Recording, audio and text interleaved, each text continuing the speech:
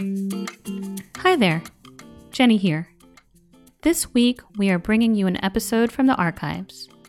In the same way we might experience information overload, we experience initiative overload. This combined with matrix distributed teams working from home, the stress gets real.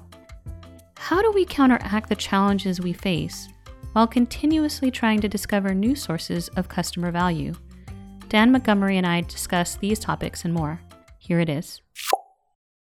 We're moving away from the idea that the environment we operate in is like a big machine, and if we can just understand the mechanics of it, we can be successful. It is more like an ecology. So it's more of a biological kind of metaphor in which all you can do is try something, see what works, and scale it up if it works. And even in that case, when you scale it up, something else may shift in that environment. So you really have to stay on your toes.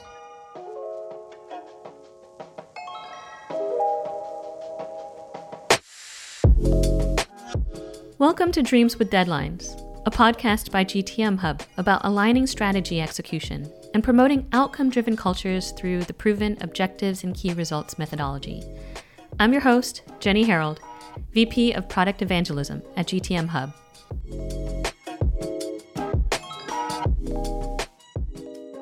I think I always had an interest in how people organize themselves. So, even as a kid, I was fascinated by who did what, which, translated into an interest in politics, an interest in how work is organized. For a lot of my career, I had this kind of dichotomy between being interested in psychology. So I got a master's degree in psychology. I was interested in coaching. But on the other hand, I had another part of me that I would say was more left brainy, more technical, more mathematical. And for a lot of my career, I kind of went back and forth. I was a therapist for a while, and then I became an application developer, and then I was a coach. I've been in and out of different HR kinds of roles. And I think where I'm really happy with where I've landed is that OKRs really combine the two, because it's not just a mechanical goal-setting system like some of the other ones out there. There's really a big cultural aspect to the whole thing as well. Because you wrote a book called Start Less, Finish More, Building Strategic Agility with Objectives and Key Results. Why did you decide to write that book? There are 2 books about strategy that are published in the English language every day. So why does the world need another book about strategy? There's so many of them. But I felt like what I wasn't seeing, I had seen some other books about OKRs that were out, like Measure What Matters and the OKR book by Paul Niven and Ben Lamort. And, those are great. But I felt like there wasn't a book that did 2 things, that looked at OKRs in the light of how we think about strategic planning or strategic agility, and that actually got into detail about how you do it. So I wanted to write a book that really got into the method for doing it, that made sense to someone who was used to strategic planning. So I actually built this 5-step agile strategy cycle that fits all the requirements of a strategic planning kind of model, but is designed to be a really fast cycle way of doing it. In your book, you talked about initiative overload. I wanted to unpack that thought. Can you just define it for us, since you wrote about it in your book, and then we'll transition into this agile strategy mindset, which I think is lovely, because that's the answer to this initiative overload. So let's go there. We live in a culture of overcommitment. We value busyness. So often you're talking particularly to a business acquaintance, you'll say, "Hey, Joe, how you doing?" It's like, "Oh, really busy." And it's like, that's the acceptable answer. "Boy, I'm busy." And it's ironic because, in past times, the people who were high status were people of leisure. And we've replaced that with now, the busier you are, the better human being you must be. So that's a cultural prejudice that we start with. And then I think the way that we do strategic planning really contributes to it, because, traditionally we've had these 3 to 5 year strategic planning cycles, which first off assumes that the future is relatively predictable and isn't changing that fast. Otherwise, how on earth do we have any idea what things will look like in 5 years? And I think we're all starting to feel that way now, especially this year. But then, so what happens if you're saying, well, okay, what are we going to do in the next 5 years? That's such a long period of time that you don't really have to say no to anything. You just say, well, yeah, we'll do that and we'll do that and we'll do that. And like Michael Porter said, the essence of strategy is choosing what not to do. But if you're planning too far in the future and not saying no, you're going to end up with a long list of projects. And some people end up feeling like their strategy is a list of projects. And where strategic agility is different is that what we're focused on is the outcomes, not the projects, not the tasks to get there. We want to be flexible about how we get there. So we're challenging people to do more strategic thinking, to think more, to begin with the end in mind rather than get focused on a to-do list. How does strategic agility then tie in with OKRs and enable leadership to be much more nimble about the direction that they're setting for their organization, which is what strategy is supposed to do?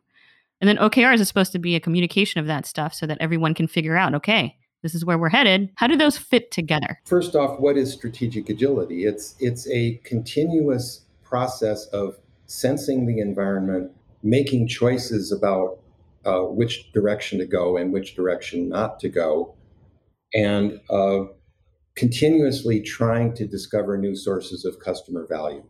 So the first thing that I would say is that it really fits in more with this new kind of ecosystem idea about what business is, that you've got to be providing value to an ecosystem in order to be successful. And this is how a lot of Silicon Valley tech companies have been operating for at least 20 or 30 years, because they recognize they can't do everything. So, Apple, for instance, created an ecosystem of application developers for the iPhone. And their success and the success of their application developers are tied in together. Similarly, Amazon and all of its suppliers. So you've actually got to create value for the customer, the supplier, all of the stakeholders, and the employees, particularly if you're in a business where you're in a war for talent. So you've got to think more broadly and holistically about how you're creating value.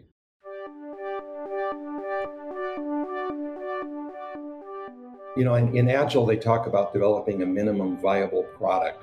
So I talk about a minimum viable strategy. So it's pretty simple. There are simple rules that are easily communicated about what we're trying to do, rather than having an 80-slide PowerPoint that gets into incredible detail about exactly what we think we're going to do, which used to be the style.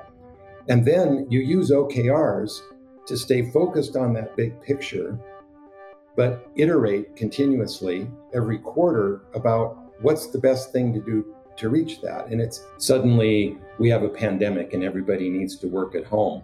Okay, we have to set those other projects aside and just get everybody set up and working effectively together at home. Then we get back onto what we're doing. And some of our goals may change. Like some of our customers, their retail channel has basically been wiped out because the stores were closed. So we have to really beef up our direct to consumer online, delivery to the home. And that's not what they were thinking their priority was 6 months ago, but they've shifted if they had to. So those can all be reflected in constantly shifting OKRs. Like typically the OKR cycle is a quarter, and that's a good place to start.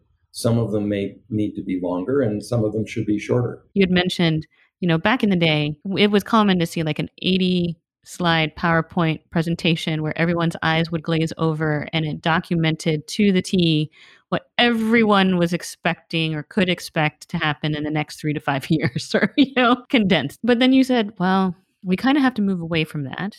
And now it's really a set of simple things, simple rules that we need to be considerate of. Can you touch base on like just a frame of how leadership should be thinking when they're creating these strategic agility type plans, as opposed to the comfortable 80 slide PowerPoint presentation at all hands in front of your entire organization. In an environment that's merely complicated, which most of our business management systems were developed for, if you analyze enough data, you can develop an optimal solution. And, way back when I went to business school, you had, all these classes like operations research and things like that, where you really crunched data and tried to come up with algorithms that would tell you exactly where you needed to be distributing your product and all of that kind of stuff. And that just gets that mindset becomes impossible in a more complex environment. You need to stay more flexible. And so we're moving away from the idea that the environment we operate in is like a big machine, and if we can just understand the mechanics of it, we can be successful. It is more like an ecology. So it's more of a biological kind of metaphor in which all you can do is try something, see what works, and scale it up if it works. And even in that case, when you scale it up, something else may shift in that environment. So you really have to stay on your toes. And that's something, they figured out in the startup world a while ago, because it used to be, if you go back 20 years, startups looking for money would come up with these business plans predicting what their cash flow would look like 3 years out for a product that was really just a dream at that point. And the entrepreneurs and the venture capitalists got wise to this, that's just delusional thinking. You have to go in and try something and see what works. So I think that community really figured that out. And so that's where I think what we're doing is, in a way, I think of it as Silicon Valley for the rest of us. There's a lot that we can learn from what developed in that environment that applies to really any kind of business or organization.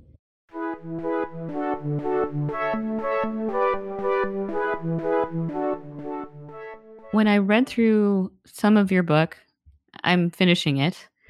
You outlined the 5 steps, right? Which when I read it, I was like, oh, this feels very technology Silicon Valley-esque, of like, how do you walk through teaching Silicon Valley to the rest of us? And you have 5 steps that you outlined in your book.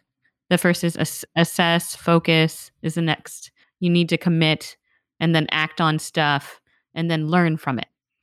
Can we talk through a little bit of how to do this in practice, but specifically at scale? Because when I'm thinking about even our business at GTM Hub, we're really small, right, comparatively.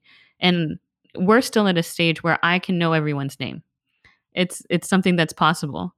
But you walk into an enterprise, that's no longer possible to know everyone's name, and making sure everyone is assessing and focusing and committing and acting and learning. How do your steps in your book translate to, a 10,000, 100,000 person organization? Well, one idea I want to plant before I describe the steps is that Sure.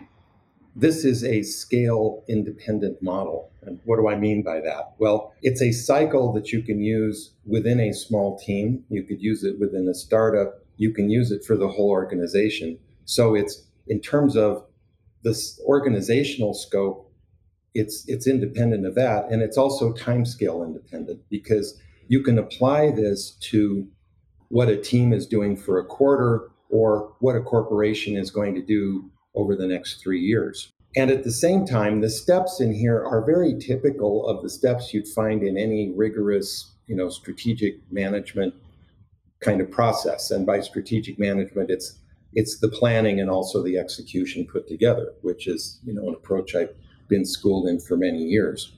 So having said that, there are 5 steps. It's assess, focus, commit, act, and learn. So assessing is about observing your environment, like what's going on. If we're imagining our environment as an ecosystem, what's going on with the talent that we have and that we're trying to attract? What's changing with our customers? What's changing with our suppliers? How are new technologies enabling us to do something different? What's happening to the economy? What's happening to the environment, including our health? All those kinds of things. So that involves a lot of conversations for observation. And that's where you need to attack those fixed mental models. So, for instance, if Ken Olson had been doing maybe a little bit more comprehensive job, he would have been in a conversation with people saying, well, boss, I don't know. I think, all we have are these little Altair home computer kits, but a lot of people are buying them. And I think there's some potential. We need to pay attention to this because we actually need each other to challenge our mental models because we all have blind spots. That's just the way the human brain works.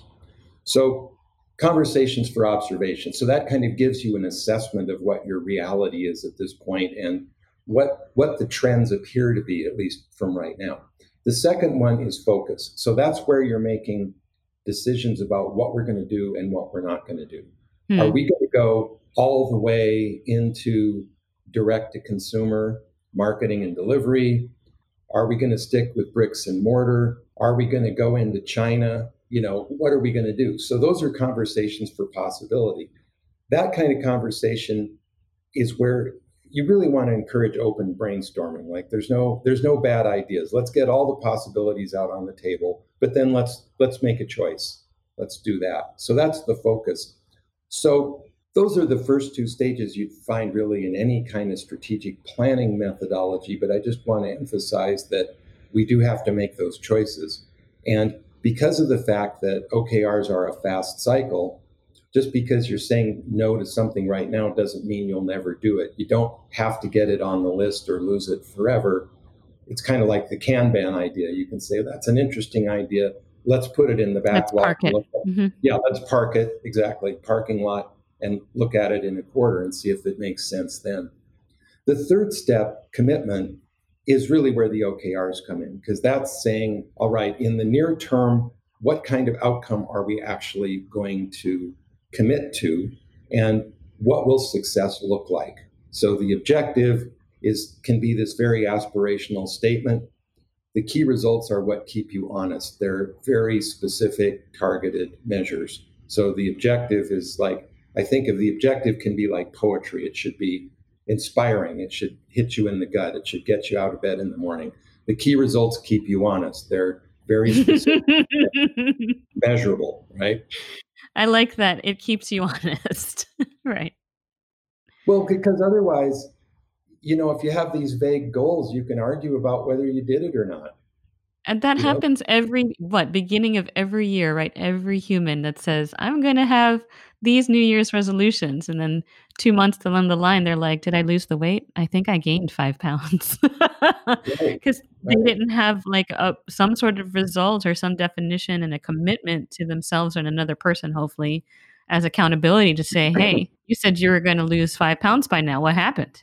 I used to see this all the time when I worked in the IT field. Like at one point, I was brought in to do an audit of a big ERP system implementation because there was a lot of unhappiness about it. But the person who'd been the project manager just kept saying, well, no, the project was a success. We got it in on time and under budget.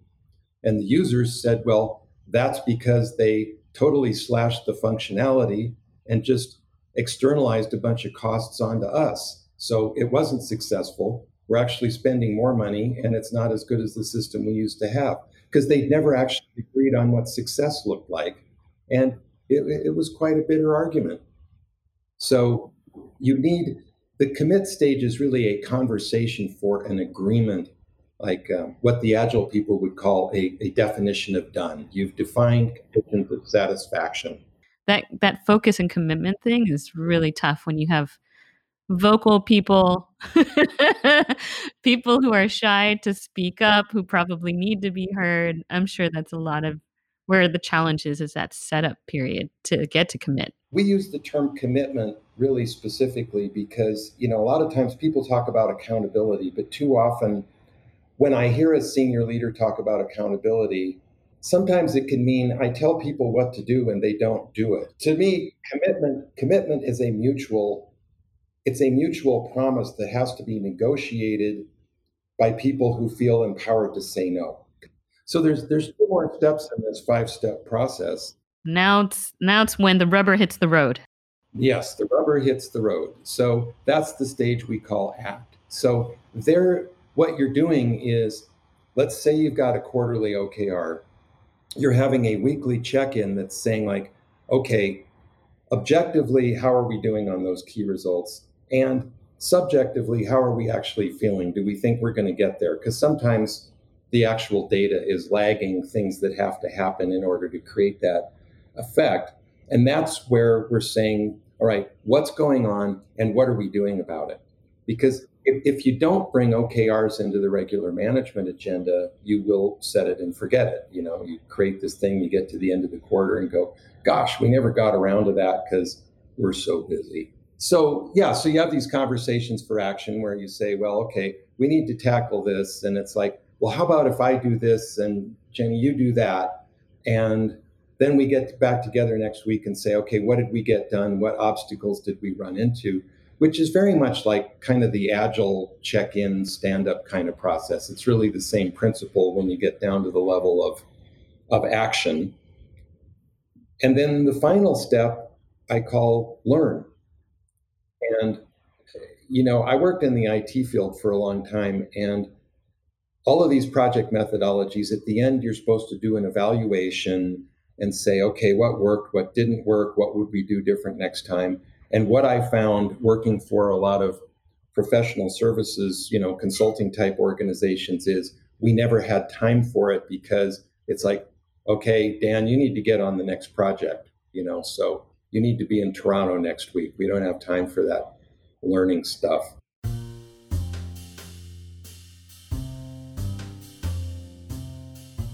I think it's really interesting how similar when I read through the steps, and I've been reading your book, like I mentioned, Assess, Focus, Commit, Act, and Learn. There are concepts in the military that are very similar, like the OODA loop, for example. And I remember when I was an airman, this was like one of the first frameworks that you learned in air school was you need to observe what's going on. You need to be able to orient so that you can decide on what to do and then act. And then once these things happen, when you're done with your exercise or your training session or a major event or an operation, you do a hot wash, which is when you have after action discussions and you evaluate your performance during that exercise and how the next time, if you were to come across such an activity or have to engage in a different way, what are you going to have learned from this so that the next time you're going to be better at whatever that is so that you can continue to grow and adapt? Well, and one question I've got for you, like about the OODA loop, is that I know it came out of kind of the individual fighter pilot kind of environment. But at the same time, you have like other kinds of aircraft or other kinds of mission where there's a lot of coordination involved.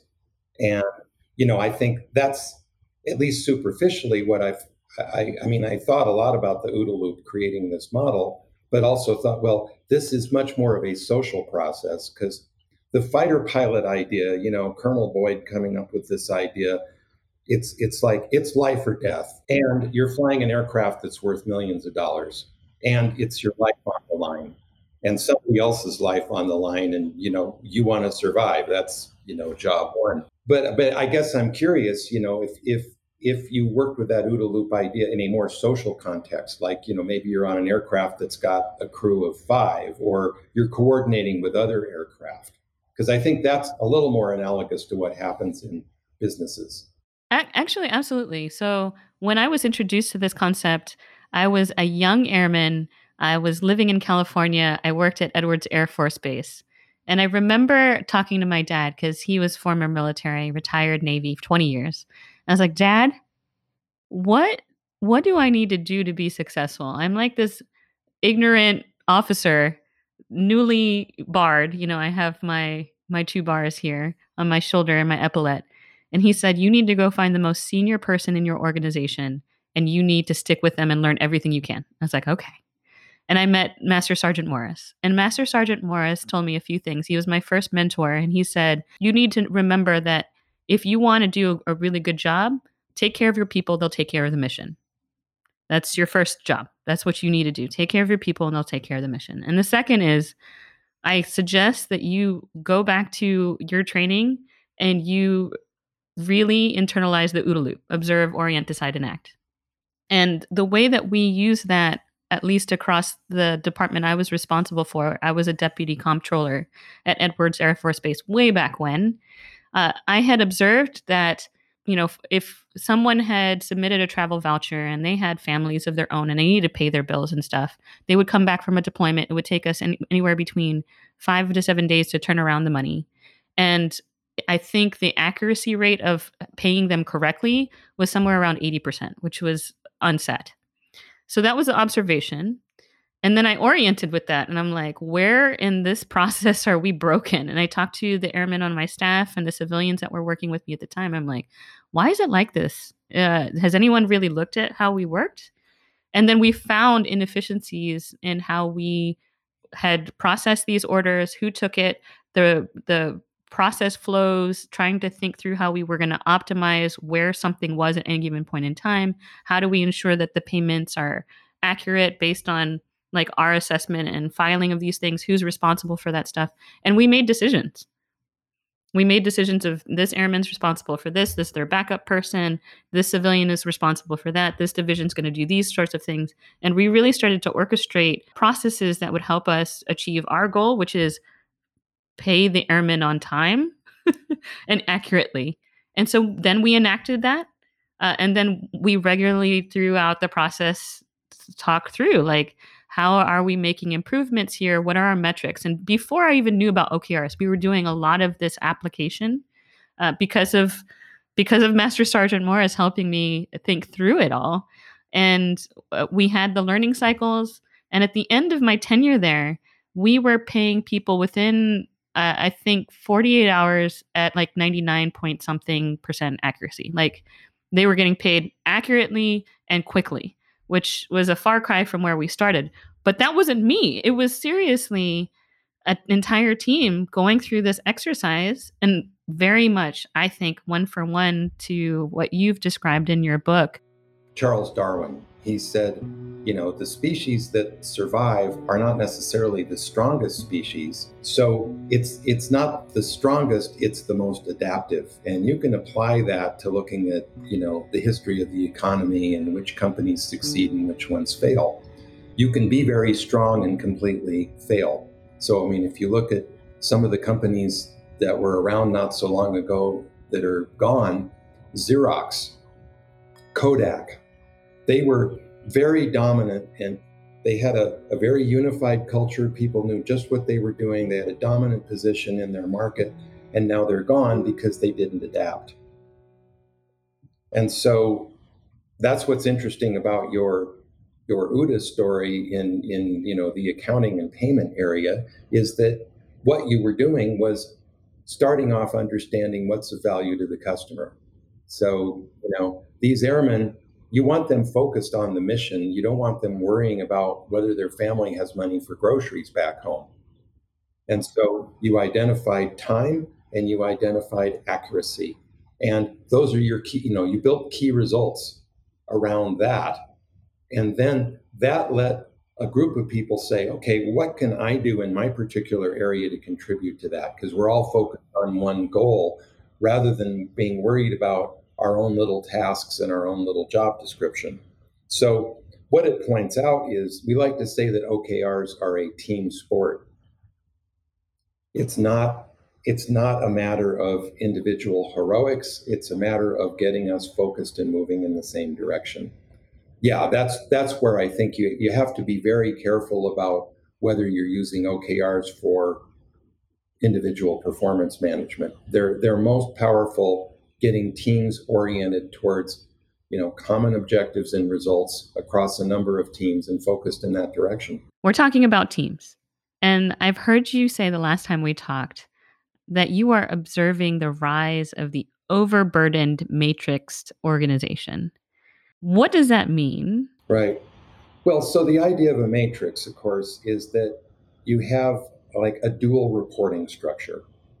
And, I work for Accenture, I work for Ernst & Young, and it's very common in big consulting firms, which is where I first experienced it, because let's say I'm in the change management practice at Accenture. So I report to a change management manager, but I'm also spending most of my time on individual projects. So I'm reporting to a project manager. Now, it works pretty well in the consulting field because most of the time you're on a project. I mean, that's where you're actually contributing the value, and that's pretty clear. But in a lot of other kinds of organizations, it gets a little bit muddier. So if you look at sort of like a global consumer goods company, you have hierarchical silos that have to do with individual products. We've got 30 different products that we have out there, but that's also matrixed with geographical territories all over the world. And that's where it gets really muddy, because the problem is so many people are involved in every decision that it slows down the decision-making process. And that's where that term overburdened matrix came from. Like, they know they're not agile. I didn't make up that term. That came from a CEO of a company like that. And so the problem is we're not agile. We're not able to move nimbly in response to changing circumstances. So we need to do something different. And I think where the problem comes is that I think business people have gotten too conditioned to think about the organization, to visualize the organization as the organizational chart, which has all of these kinds of silos, when in fact, if you look at the work that's been done in organizational network analysis, sometimes called social network analysis or value network analysis, work is actually getting done horizontally, but we're not focused on that. And that's where a lot of breakdowns happen, because we tend to be really focused on performing in our silo, because that's how our individual performance gets evaluated. And we build better relationships with people there, but not so much with those other guys on those other teams. So there can often even be a feeling of competition. And it's, what happens in the white space on the organization chart. So you need a different way of visualizing the organization in order to build that kind of horizontal alignment along the value streams in the organization. And the way that you can do that is with shared OKRs that cut across those silos, because you can use OKRs to reinforce the silos so they're just like solid concrete. And, I'm sorry, Jenny, I can't help you out because I got my OKRs over here and that's what matters to me. So you need to think of the organization as an evolving network of commitments, using shared OKRs as kind of the wiring or the plumbing, if you will, that points out what those connections are. And that's where the visualization that you do in software actually becomes really important. In an organization of any scale, that's actually essential.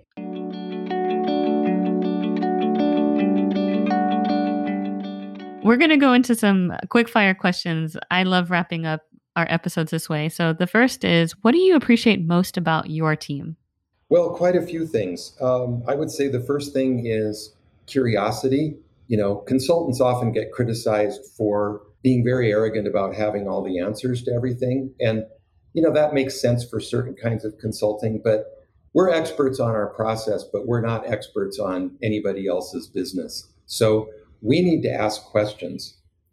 And we need to do that in a way that is respectful, but at the same time, really challenging. Like, why are you doing it that way? Or explain that to me. So we're not afraid of dumb questions. We don't claim we're experts in your industry. So we're allowed to ask dumb questions, and we're confident about asking dumb questions. And we figure the more challenging questions that we ask, the more value that we're actually providing to our clients.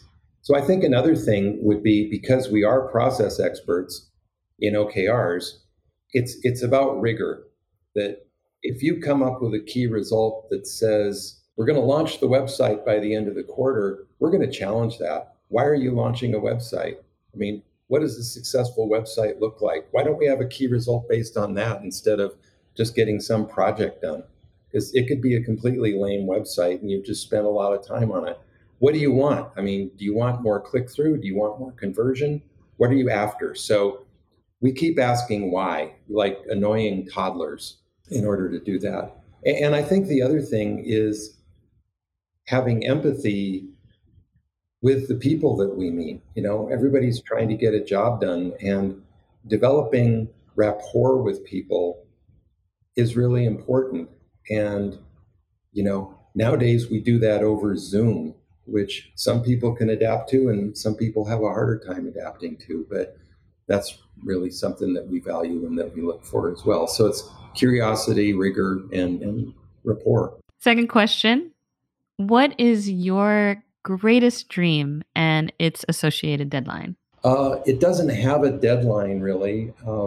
I mean, at a level of something that's a key result, it does have a deadline. If you get to the end and you haven't gotten there, you can shift it. That's the whole beauty with OKRs. But I think when you get to the level of dreams and visions, it isn't a matter of thinking that it's going to happen at a particular point in time. It's a matter more of internalizing that vision and trying to live that vision. My dream is really an environment where people in businesses or nonprofits or government are able to bring their whole self to work. That you feel like there's psychological safety, that your views are respected, that you can be open and curious and not have all the answers, and that we can all bring our maximum intelligence to what we're doing. And I think when I see the state of the world, I think we have to do that, because this is a way of thinking that's going to enable us to think differently about the problems that we've created. Like, Einstein said this famous thing that we can't solve problems at the level that we created them. And that's the world that we're in now. We've just created all these economic effects and climate effects and health effects by the way we do things. And we can't think about them the way that we used to. There's really no going back. We have to go forward. You've had lots of customers and clients, I'm sure, definitely sure of. What would you say is like your proudest moment or experience in one of these engagements? I think it's hearing people have a different kind of conversation than they were hearing before. So the way that I think about training people is that we are imparting new vocabulary. So we're very conscious of that. So we have a lot of like cute little terms that we then use in the process. So an example would be weasel words. I didn't make that one up either, but I love it because it defines when you're having a conversation about where you're trying to go. And you kind of just say, well, yeah, we're going to be customer value driven from now on. And you think that that's actually defined a goal. Well, that's a weasel word because you haven't defined what it looks like if you're value driven. And it's a really easy thing to say, and you haven't really defined what it looks like. And so we talk about weasel words. And then when we hear people, they're in their breakouts, developing their OKRs, and they're challenging each other and saying, somebody says, well, Jane, that sounds like weasel words. Why are we doing it? How can we be more specific? Then I feel like I've done my job because I've given them new language to have a different kind of a conversation. And then where they go from that is really up to them. So that's, I just love to see these kinds of terms go viral. I think that's got to be really exciting. Yeah. Like having an organization having a certain kind of language, and then at the end of a project or as you're continuing to work with them, hearing that different language has got to be exciting because that really means that you've gotten through to them, that they're changing. And that's cool. Right. And they've made it their own. I hope that you have continued success. It sounds like you have, and that you will have continued success in helping organizations overcome a lot of the challenges that they are meeting in the marketplace. And thank you so much for being on the show. I know I've learned a lot. I'm really grateful that I got to learn some more by talking to you today. So thank you so much, Dan. This was a lot of fun, Jenny. Thank you very much.